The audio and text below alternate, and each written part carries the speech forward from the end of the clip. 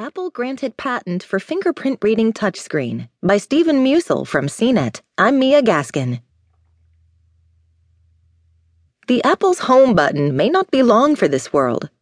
Apple has been granted a patent for an interactive display panel with IR diodes, a method that would let users activate a device through a virtual home button placed within the touchscreen.